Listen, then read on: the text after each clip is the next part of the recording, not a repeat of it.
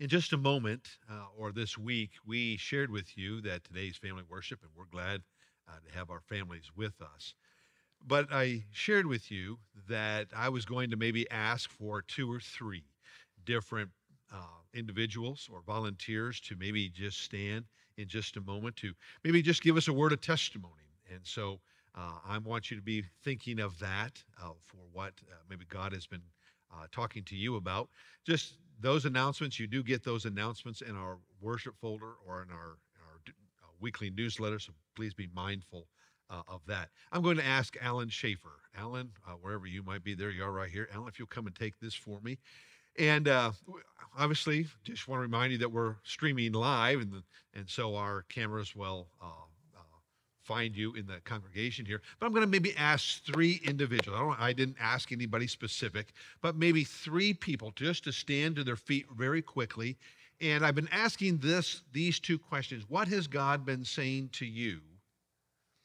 And how have you chosen to respond? Those are the questions that we've been talking about. And so there are three, and they're waving back there. Alan, are we back yonder here? So it should be on. I think it's on. Yes. There we go. Good. All right. But they're just maybe, I know we used to do this on Wednesday nights and kind of things, but I don't know if we've ever done this on a Sunday morning, but I just felt impressed to do that. Would there be three people just to stand to your feet real quick, and we'll come to you with our mic. So three people just maybe to give us a quick word of testimony about what God has been doing in your life. So here we go. Ready? Go. Three people. Ready? There's one. And we'll get two more to stand up real quick. So we know there's two. One in the back here. Hold on, Jerry. A third person, maybe over on this side. Okay, there we got one right there. And maybe one more over on this side. Because we know that God is working over here as well. Anybody over on this side of the congregation? There's one way in the back. Okay, so Jerry, here we go. Help us. Well, as most of you know, that I'm a police chaplain. And one of our requirements that is required of us is delivering death notifications to families, which I've had to do way too much lately. But I can tell you that working through the prayer with our Lord, I can't do anything. I can't say anything. I can't even hardly walk up to the door without our Lord being present. And he has been so faithful. Back here in the middle. I'm happy to stand up for Jesus today. As many of you know, Brian and I have had a multitude of tests. Some of them is kind of scary, but I know that my Lord is watching over me. I know that when he calls me, I will be eager to go home to him, and I'm praying for his quick return. Good. Praise the Lord. All right. Yeah, I can tell everybody that, especially the younger families, keep your children in church. That's the one thing that's got me through my life and to where I am right now. My life has turned around so much. I thank God that I found this church 5 years ago and came here. Good. And turned my life around amazing. Some of you know I have 29 stents in. I feel like I'm 40 years old right now, but so the good Lord's been really good to me and helped me meet a lot of amazing people here. And it's just amazing how I feel in my heart. Good. Praise the Lord. All right. And then there's one more over here.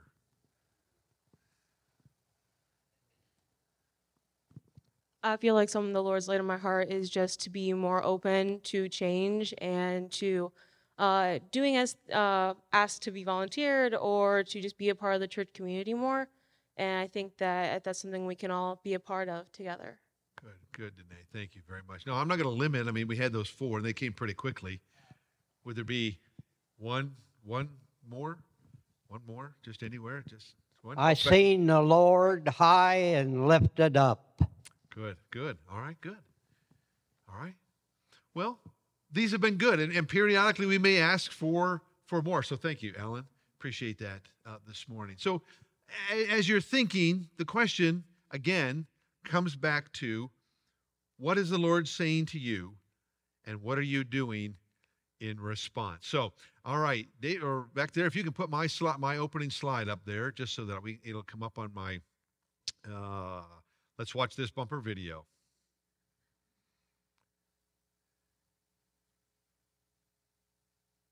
So we've been talking about praying our way to Pentecost.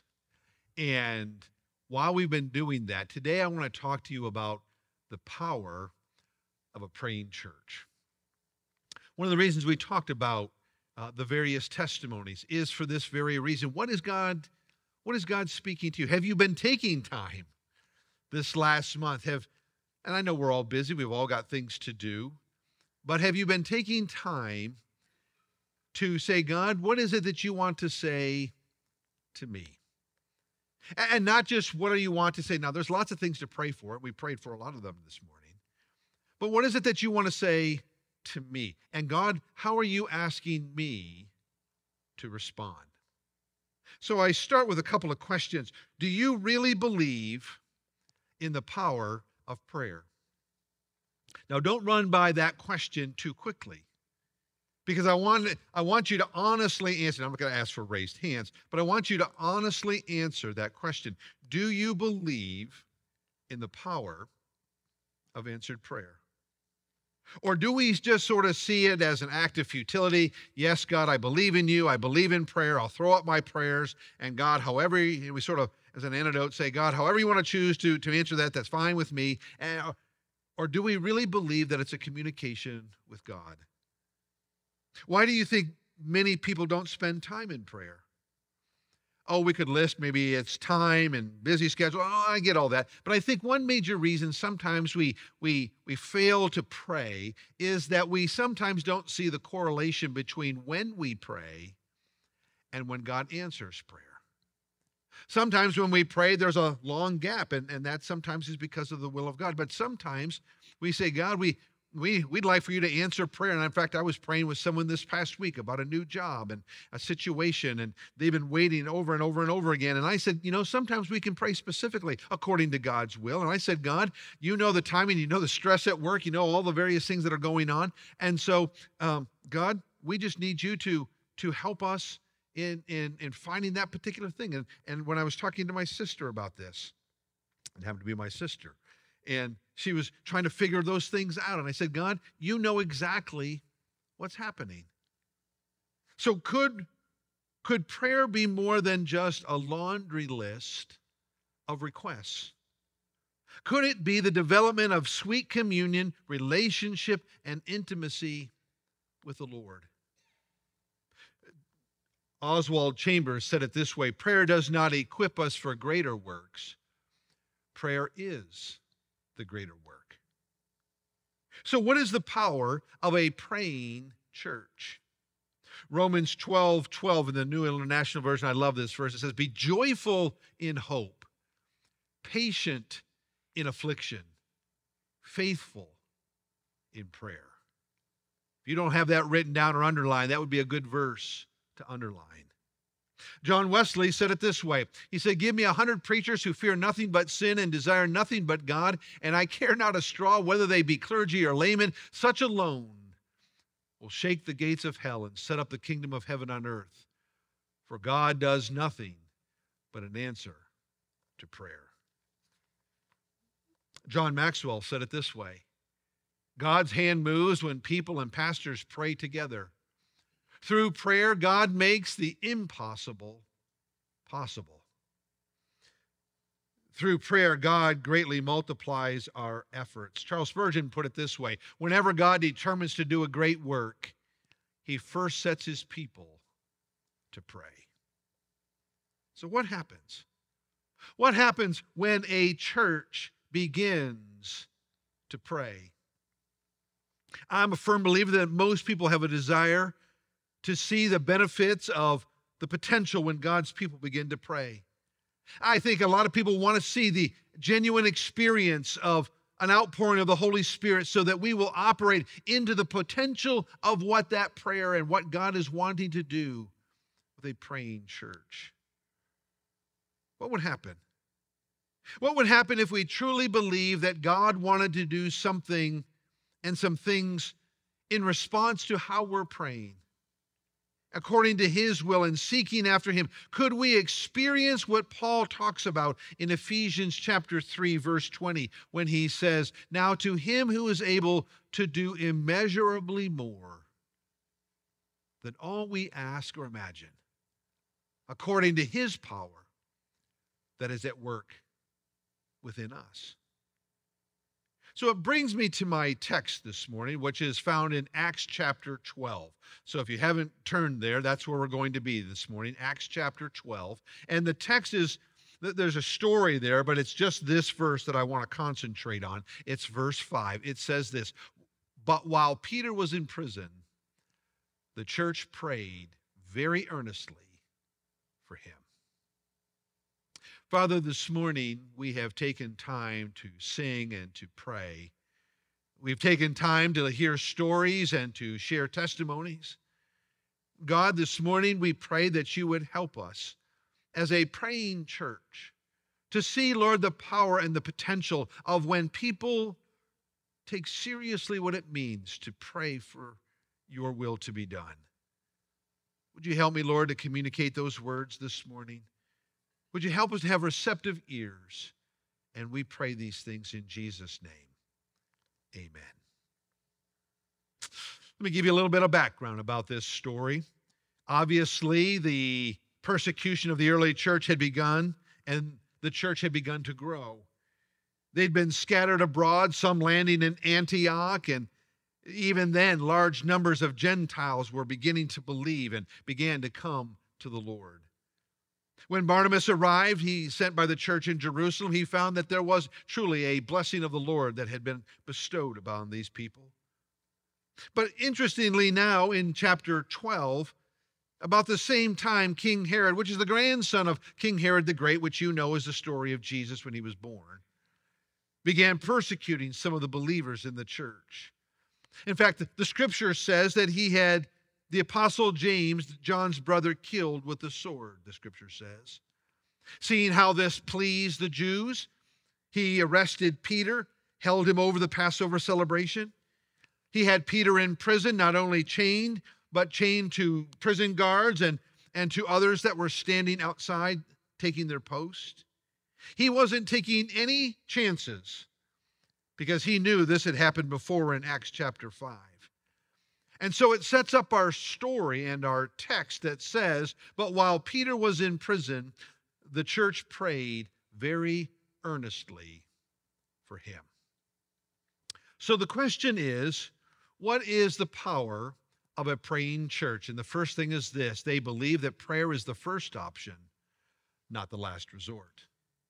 They believe that prayer is the first option, not the last resort.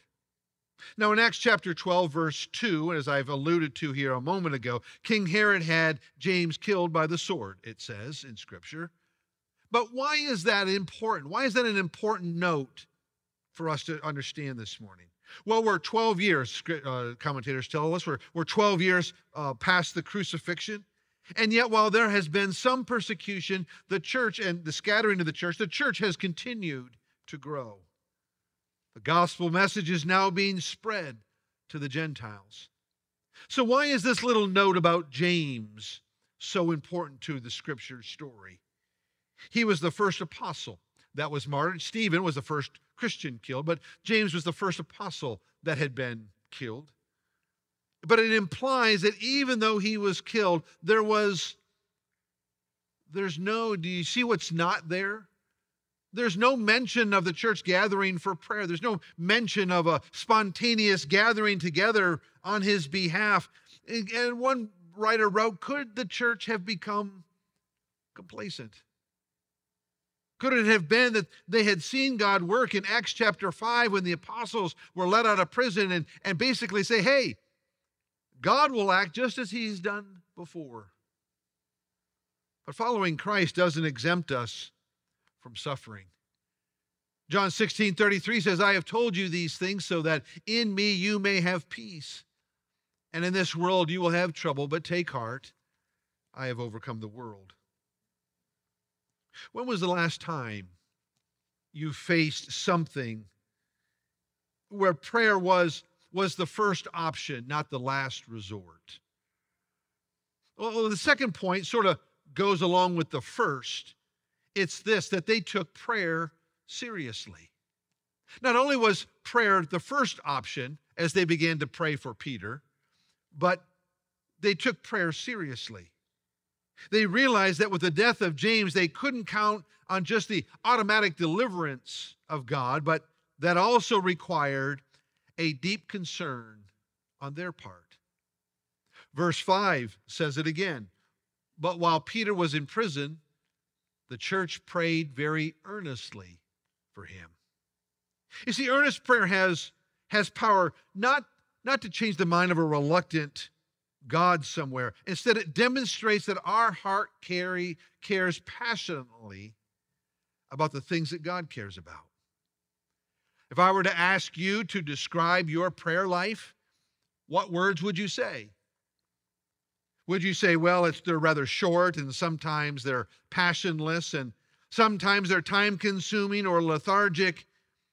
Or would you say, no, they're personal, they're authentic, they're heartfelt, and they're enthusiastic? Jesus said in Matthew 6:6, but when you pray, go away by yourself. Shut the door behind you. Pray to your Father in private, and then your Father who sees everything will reward you. John 15:7 says, if you remain in me and my words remain in you, ask whatever you wish, and it will be done for you. You see, there are some characteristics about what it means to pray earnestly. They would remind us that there is a passion when we pray. Scripture says that they prayed very earnestly. There was an intensity. There was a desire for them. There was a passion in praying. Let me ask you, when you pray, is it basically, hey, I pray at the end of the day when I'm laying my head down on the pillow. I pray at the end of or before I eat. But is there a passion when you pray? But there was also a purpose. And that purpose was obviously that Peter had been arrested. And so there was something that had happened. And sometimes we don't wait, or we wait until there's a major thing that happens. But there was passion and purpose, but they were also persistent, because we know as the story unfolded, they were praying well into the night. Yes, sometimes it's not until there's a crisis are we reminded of the necessity of prayer. But you see, it takes discipline to establish a time of fervent prayer. Andy Stanley puts it this way: we don't drift into good directions. We discipline and prioritize ourselves there. It takes time, it takes dedication, it takes fortitude, it takes a decision to say, yes, I'm going to do this, because I will guarantee you there are times in life when you will not feel like praying. Even happens to pastors. But I know that sometimes we have to say, God, even though I might not feel like praying today, Lord, I know that I want to keep that relationship. I want to keep those channels of communication open. So help me. So prayer is the first option, not the last resort. They take prayer seriously, but here's the third. They trusted in God's plan. You see, when we trust in God, there comes an assurance and rest in knowing that, yes, He is still in control. The hymn writer says, "'Tis so sweet to trust in Jesus, just to take Him at His word, just to rest upon His promise, just to know, thus saith the Lord." Peter had been imprisoned. But did you read the scripture? It says that he was asleep. The night before his execution, he was chained in prison, and it could not have been comfortable. And yet the scripture says that in the midst of those moments, he found rest. He was asleep. Fastened between two chains, between two soldiers, others stood guard. God was answering prayer, even though we might not fully understand. And in the midst of that, Peter is in the midst of this crisis, is sleeping peacefully, obviously trusting God for His will to glorify Himself, either in His death or either in His life. But then when the angel came, the scripture says it took Peter by surprise. What comes when we surrender our lives to God's will? It's what Paul would later write in Philippians. It says, "For I fully expect and hope that I will never be ashamed, but that I will continue to be bold for Christ, as I have been in the past. And I trust that my life will bring honor to Christ whether I live or I die. For to me, living means living for Christ, and dying is even better." Look at Peter's response to the arrival of the angel. In fact, notice how the angel had to get Peter's attention. He said, "Suddenly there was a bright light in the cell, and an angel of the Lord stood before Peter." Now, Peter's still asleep here. And the angel struck him on the side. I don't know if he had something there, or, "Hey, get up." In essence, it says, "Hey, quick, get up." And the chains fell off his wrists. And then the angel, I love this passage. Then the angel said, "Look, get dressed, put on your sandals, now put on your coat, now follow me," the angel ordered. Don't you just love how specific Scripture is? And yet, just as there was an urgency for the fervency of prayer, there was also an urgency for the answer to prayer. Quick, get up. Prayer was being offered to God for him by the church, but Peter was kept in prison, but the church was free to pray. And when every other gate is shut and locked, the gates to heaven are still wide open. We take advantage of that gate through prayer. Romans 8:31 says, "What shall we say about such wonderful things as these? If God is for us, who could ever be against us?" Well, here's the last. What's the power of a praying church? Well, they believe that prayer was the first option, not the last resort. They took prayer seriously. They trusted in God's plan. And here's the last. They believed in the power of intercessory prayer. We've already seen the church has gathered to pray. But notice that their prayers extended for however long it was needed. They were praying well into the night. I would say it this way: don't live beneath your potential. They were praying earnestly, but did they expect God to answer their prayers? Now, this is one of the most interesting moments in this story, if you've read it already. It beautifully articulates human nature, but almost has a comical sense to it. Verse 13 says, Peter's released. The church has been praying. They've gathered. It says he knocked at the door in the gate, and a servant girl named Rhoda came to open it. And when she recognized Peter's voice, she was overjoyed. That instead of opening the door, she ran back inside and told everyone, "Hey, Peter's standing at the door." Now, don't you love this response? We've been praying. We've been asking God to answer prayer. "Hey, Peter's standing at the door." You're out of your mind. We're going to go back and pray for the answer, when all the time the answer was standing at the door knocking. He said when she insisted, they decided, well, it must be his angel. My point is this, and I'll say it again in just a few minutes. In prayer, when the opportunity knocks, open the door. In prayer, when the opportunity knocks, open the door. John Maxwell in Partners in Prayer reminds us about intercessory prayer. He says the act of praying or pleading with God on behalf of someone else is commonly called intercession. It is a selfless act and is considered by some people to be the highest form of prayer. Jesus was an intercessor. During the last hours before he was arrested and crucified, he spent time interceding for the disciples and the believers who had come after them, which includes you and I. In fact, in John 17, multiple places, he says, I pray for them. I'm not praying for the world, but for those who you've given me, for they are yours. Holy Father, protect them by the power of your name, the name you gave me, so that they may be one as we are one. My prayer is not for them alone. I pray also for those who will believe in me through their message, that all of them may be one. That's you and me.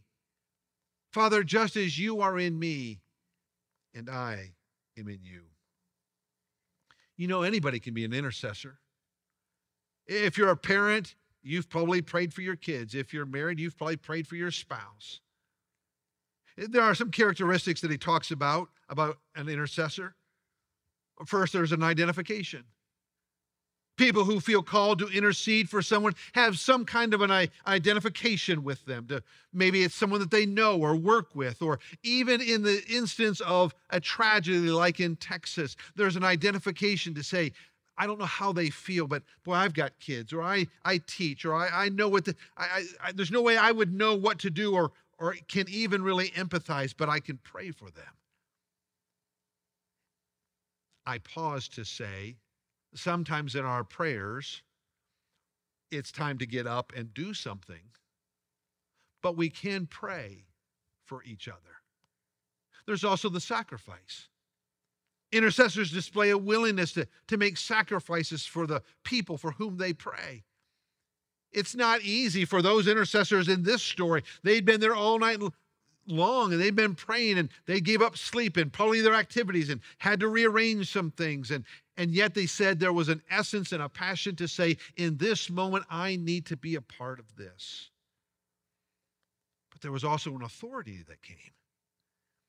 You see, willingness to sacrifice is the price of intercession, but with it comes the authority with God through the power of the Holy Spirit. Do you know that you have power in Jesus' name?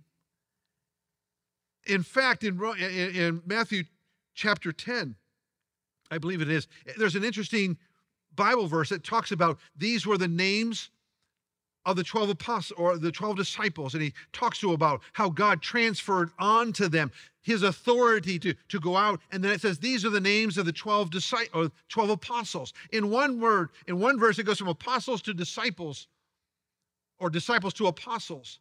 In essence, what he's saying is, I am giving you the authority through prayer. Sometimes we live so far below the potential that is available to us because we have bought into saying, oh, it's not important. There's nothing that happens.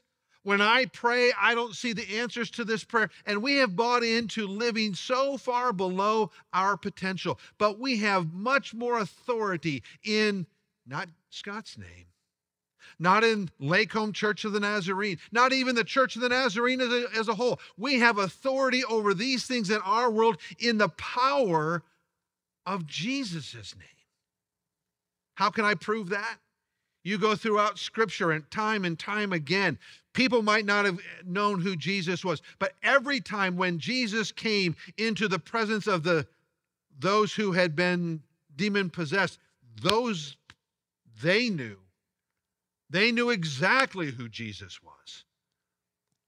Let's not live below our potential, but let's give God the chance to work in our lives.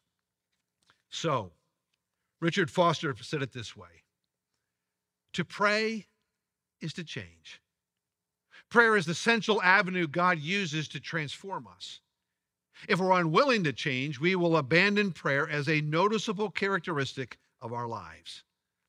The closer we come to the heartbeat, the closer we come to the heartbeat of God, the more we see our need and the more we desire to be conformed to Christ.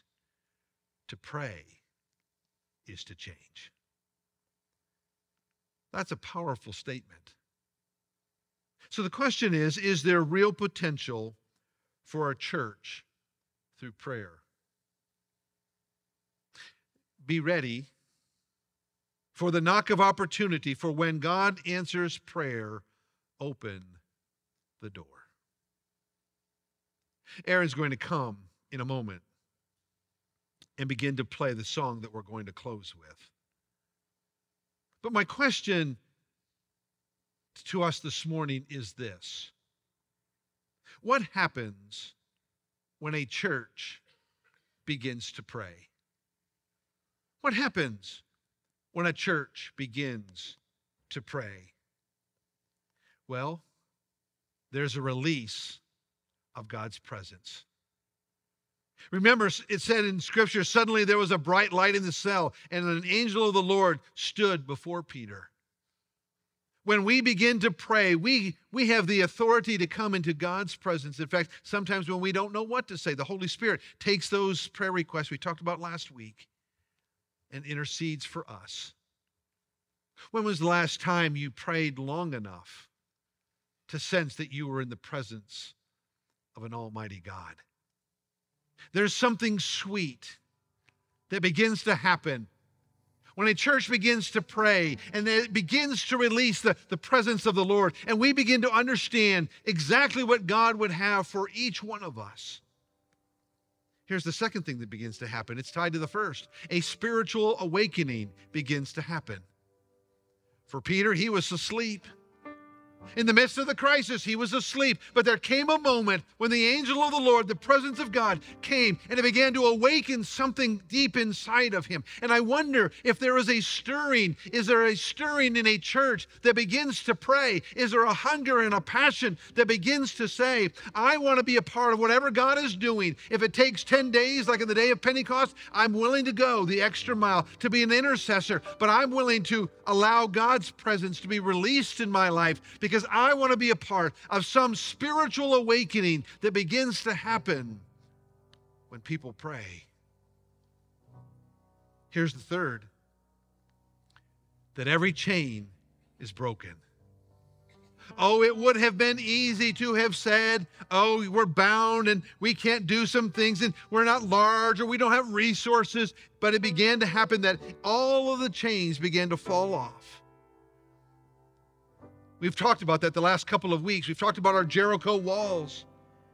We've talked about those situations in our life to allow God to break those chains that maybe have bound individuals, churches, employment, places, things we've held on to since childhood, recent activities, things that we're experiencing, whatever it has been. My prayer in a praying church, as we pray for one another, to begin to say, God, would you release your presence? Would you begin to allow a spiritual awakening to begin to happen? Would you begin to break those chains that have bound individuals and churches so that we could be that kind of a church that you could use? And here's the last one. The doors would be opened. The doors would be opened. Oh, remember, Peter was there in the prison. And when all of that began to happen, the gates that had been closed opened. Now there comes always a moment of faith in this process. Because as the church began to pray, the opportunity came. And when the opportunity came, did they respond accordingly? Sometimes human nature kicks in and says, oh, I'm not exactly sure that's what God wants me to do. But you know, there's an old phrase that we used to talk about. It talks about praying through on some things. Praying through so that we know that we know. I've related the story when I was called into the ministry and I called my dad. I said, Dad, how do you know when God is calling you into something like this? And he said, well, Scott, a couple of things. Number one, God doesn't play games when it's something serious. And number two, if you'll spend the time in prayer, you'll know when you know.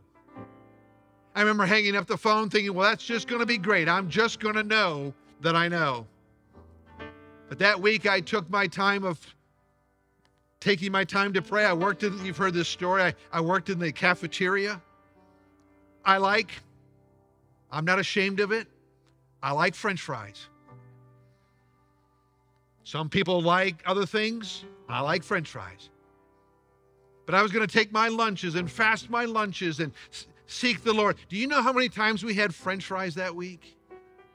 It was my job to cook the French fries. Here I am cooking French fries to say, I can't even have those because I'm giving them up for you, Lord. But I will tell you, there came a time later in that week when I read from Philippians 4, it says, be anxious for nothing, but in everything, by prayer and supplication. Present your requests before God, and the peace of God, which transforms will guard your heart and mind in Christ Jesus. When the door of opportunity knocks through prayer, open it. You see, prayer was being made on Peter's behalf by the whole church. They prayed. But I close with this. There's a little word in verses 5 and 12, or mainly in verse 5, that were pivotal moments in this story. And in verse 5, it says, but while Peter was in prison, the church prayed. Did you catch it? It's a little conjunction, but. All of this is happening, but the church prayed. The prayer was being made on Peter's behalf by the whole church. They prayed because the situation seemed irreversible, but the church prayed. The situation seemed hopeless, but the church prayed. It was almost an impossibility, but the church prayed. It was going to be unchangeable, but the church prayed. One person said, when you pray, watch what happens next and give God the glory. When the whole church came together to pray, what they began to experience was this, that God will make a way where there seems to be no way. This morning we're going to close with that song. Oh, it's a song that we used to sing many years ago. But it's a song that I believe is for someone here this morning. That when the presence of God begins to fall, and there's a spiritual awakening, and people take seriously to what God is calling us to do, when the door of opportunity knocks through prayer, we want to be ready to open that door. Would you stand with me this morning? Father, today, thank you. It's a privilege to serve you. And God, may we be a part of something great that is happening. When we begin to say, God, would you help us to be the kind of church that will do what you would ask us to do? For when the opportunity comes, may we open the door. God, you can do an awful lot of things. You can make a way where there seems to be no way. Help us today, Lord, to surrender to you, and we'll give you the praise in Jesus' name. Amen. Let's sing this together.